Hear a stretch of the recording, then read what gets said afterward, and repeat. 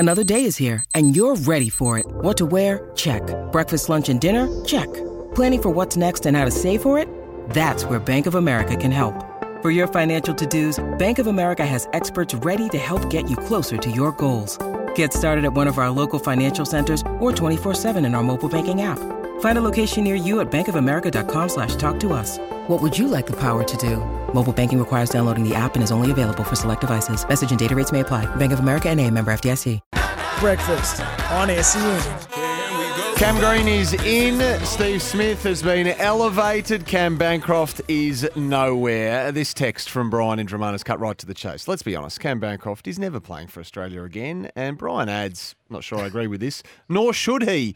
But the head of national selectors, George Bailey, front of the media yesterday, delivered a statement as well, Kane. He emphatically denied any suggestion, there was plenty, that Bancroft has been blacklisted from returning to Australia's Test 11 in the wake of sandpaper, of course.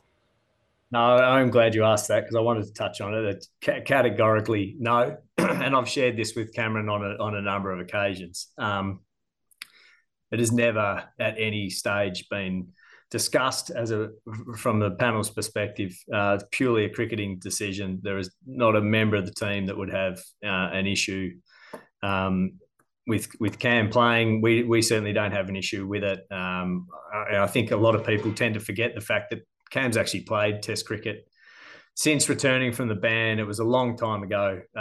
We've all moved well past that. I'd be disappointed if that's why. If people were looking to that as a reason, and all I can do is reiterate to you and to Cam that's not the case.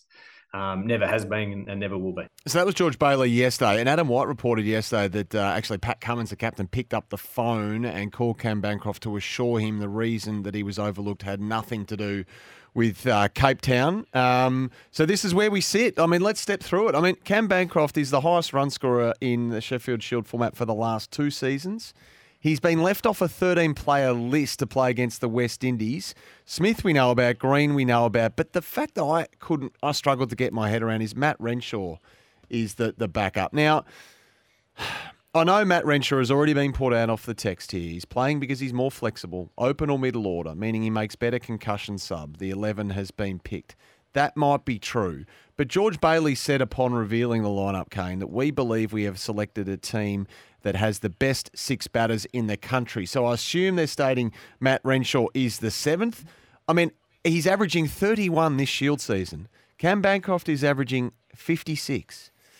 I struggle to get my head around, even for all his versatility, what message are we sending here? You're averaging north of 56. You can't get into a 13-man squad. But has he been found out at Test level? I mean, it's been a Matt long Renshaw's time. been found out at Test level. That's they all the counter. have. Harris that's the has. Counter. But he's got a Test 100 Renshaw, and his average is slightly better, and perhaps off the text he's slightly more versatile. But it does speak to the lack of depth in a way. Like, Pekovsky was going to be the guy, wasn't he? He was going to be the next one, but for reasons that we all know, that hasn't happened. And the age of our Australian Test squad has been well spoken about. So, look, it's the right call that they've made with the 6.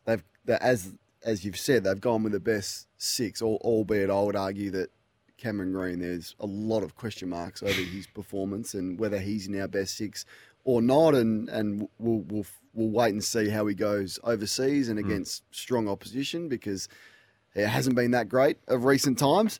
But I just think we've seen Bancroft at Test level, and he hasn't put his place in the side beyond doubt.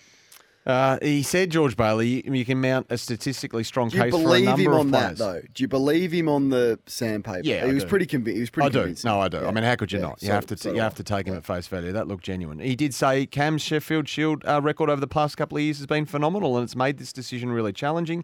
And what he described as a line ball call, he's banging down the door. He did say, though, that the panel sees Matt Renshaw as our next best. He said we've gone back 18 months or so, and if you take all of that first-class cricket into account, then Renshaw's numbers stack up as well as anyone. So that's the explanation. What about Steve Smith, though? Because this was George Bailey on, I guess, the selfless nature of Steve Smith to go up the order. it's a challenge or an itch that he'd like to scratch. And ultimately, it's for us as a team, it's something that fits, and it's, I guess from that point of view, it's selfless that he's clearly he wants to do it, but it's selfless that someone who's had such success in one position or a couple of positions in the middle order is open and willing and hungry to go and have a crack at something new and something different, which provides that opportunity to slot Cam into a position where he's had so much success at first class level, and we think ultimately is a great spot for him to be in the Test team. Selfless? Has Steve Smith jumped on the grenade here, Kane? Selfless or selfish? That's the question I'm asking this morning. All right. Well, let's say there's a needle and you got selfless on the left and selfish on the right. Would you say the needle's, if the needle's anywhere, it's leaning more to the right, and maybe that's fine. Like, the guy can only push his case. You got to look after number one, don't you? And if you, it is a selfish game. It is a selfish game, but has he done this and pushed so hard for this for selfish reasons? Factoring in, we are playing the West Indies on, firstly, the flattest pitch in the country here in Adelaide.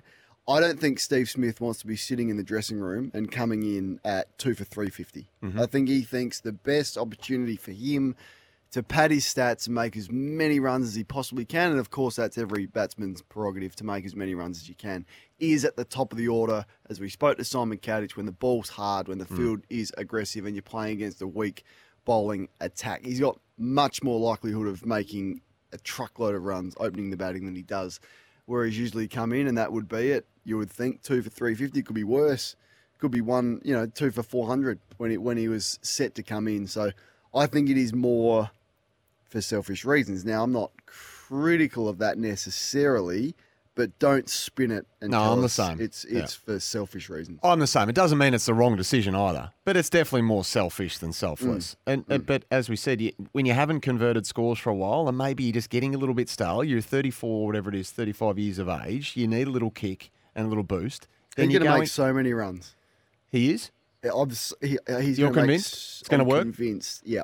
Against India and England and the whole bit? I don't know about that part, but in the short term, it's absolutely going to work. He's going to be that determined, and he's going to bat and bat and bat. Yep, and then therefore the decision will be vindicated, and that's fine. Do you enjoy watching him bat? Well, there's more entertainment. I love watching Mitch Marsh and Travis Head bat the most, just their explosiveness. Yeah. I find his mannerisms and his little ticks and his tidbits a little tiresome, but I don't... Excruciating. I don't hate watching him bat. I find other players more entertaining, but... When he's in the rich vein of form that he was several years ago, the guy was the closest thing we've seen to Bradman. He was unbelievable. Lou's in Bundoora, just on the Aussie Test selection. How are you, Lou? Yeah, good, boys. I just want to ask a what if for the future. I know Cam Green, he's got a lot of potential, tall, all-rounder, great batter, great bowler, but his performance in the last few tests over the last couple of months obviously hasn't been selected for this series, but the series prior to, he hasn't been in the test squad for a little bit now. What if at that all-rounder position he actually fails, doesn't perform with the bat, average with the bowl, and where do we go from there? I know us Aussies, we love that all-rounder position for the Shane Watson. That comes up to mind straight away. What if he fails? What next? What do we do after that? Good because question. I know all this pressure's been around Cam Green. Mate, he's been pushed so hard. Mate, what if it's not now for him? What if it's in about 4 years? Because he's still young. You got to remember. Yeah, that's the concern. That's absolutely the concern. I've never seen Lou a player pushed harder, not only from internally but externally. Every cricket person you speak to, that Cam Green is the future. I can't remember a player being pushed as hard externally and also internally. So they're determined to make this work, whatever that may. He will get more chances than anyone in the history of Australian Test cricket on the fact that of his age and how much they rate him for whatever reason and how hard they're going to be determined to make this work. Well, Dale's in Hobart on that very player. How are you, Dale? Morning, boys. How you going? Yeah, we're good. You talk about Cam Green, right, Kane, but Yep. You've got to compare him to some of the greats of the that have come through. Okay, so I take you back to Steve Waugh, right? Now, Steve Waugh, we'd all agree, was one of the great batsmen of Australian cricket. But his record after 26 tests, he averaged 30, did not have a test century under him in his first 4 years. He got his first test century in 1989 and 177 in England. But Cam Green is doing exactly the same. He's averaging 33 after 24 tests. And he's been in the system for 3.5, 4 years as well.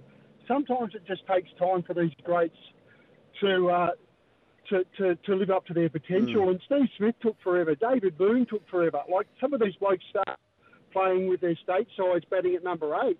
Boone I understand that, but Renshaw's averaging 30 at Test level. So what's your process there? He's 27. Is Matt Renshaw going to be the next Steve Waugh? Why haven't we given him more time? Like, where do you draw the line on where it is? And no one, I don't think, when Steve Waugh was young, was saying he's going to be the greatest thing to Australian cricket. This is the commentary around Cam Green. So you may be right, but we are so premature in labelling him the next superstar of Australian cricket when the performance isn't there to match that.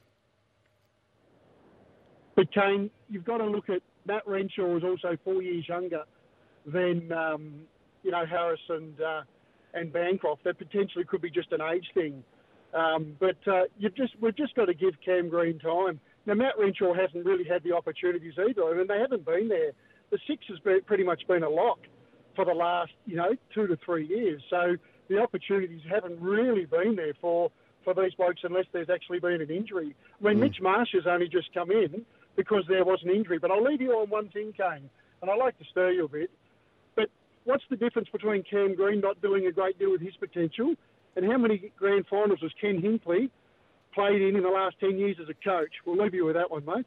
I think it's a long bow to compare Cam Green to Ken Hinkley. That wasn't a comparison that I was expecting this morning. But I just go off what my eyes tell me. Now, everyone tells me that Green is this ferocious fast bowler who's bowling 145. I have never ever seen that. So I'm just commenting on what my eyes tell me. And with the bat, he's looks scratchy. But you may be right and I may be wrong, and I'm happy to put my hand up and bow to better judgment in time. But right now, I'm yet to see it. Thanks for picking up the phone there, Dale. Appreciate your time. We better get in the newsroom, Kane. Just as we do, Rowan's dropped us a text a while back. He says, amazing, we are the best test team in the world, and McDonald and Cummins brilliant since taking over, and still we question the decisions. Regards, Rowan. So that's the debate, isn't it? Like, that's always been the Australian cricket team. Everyone has their say on. So that's been everyone's the a case selector for so many years. It's brilliant. I love it. All right, let's get to the headlines.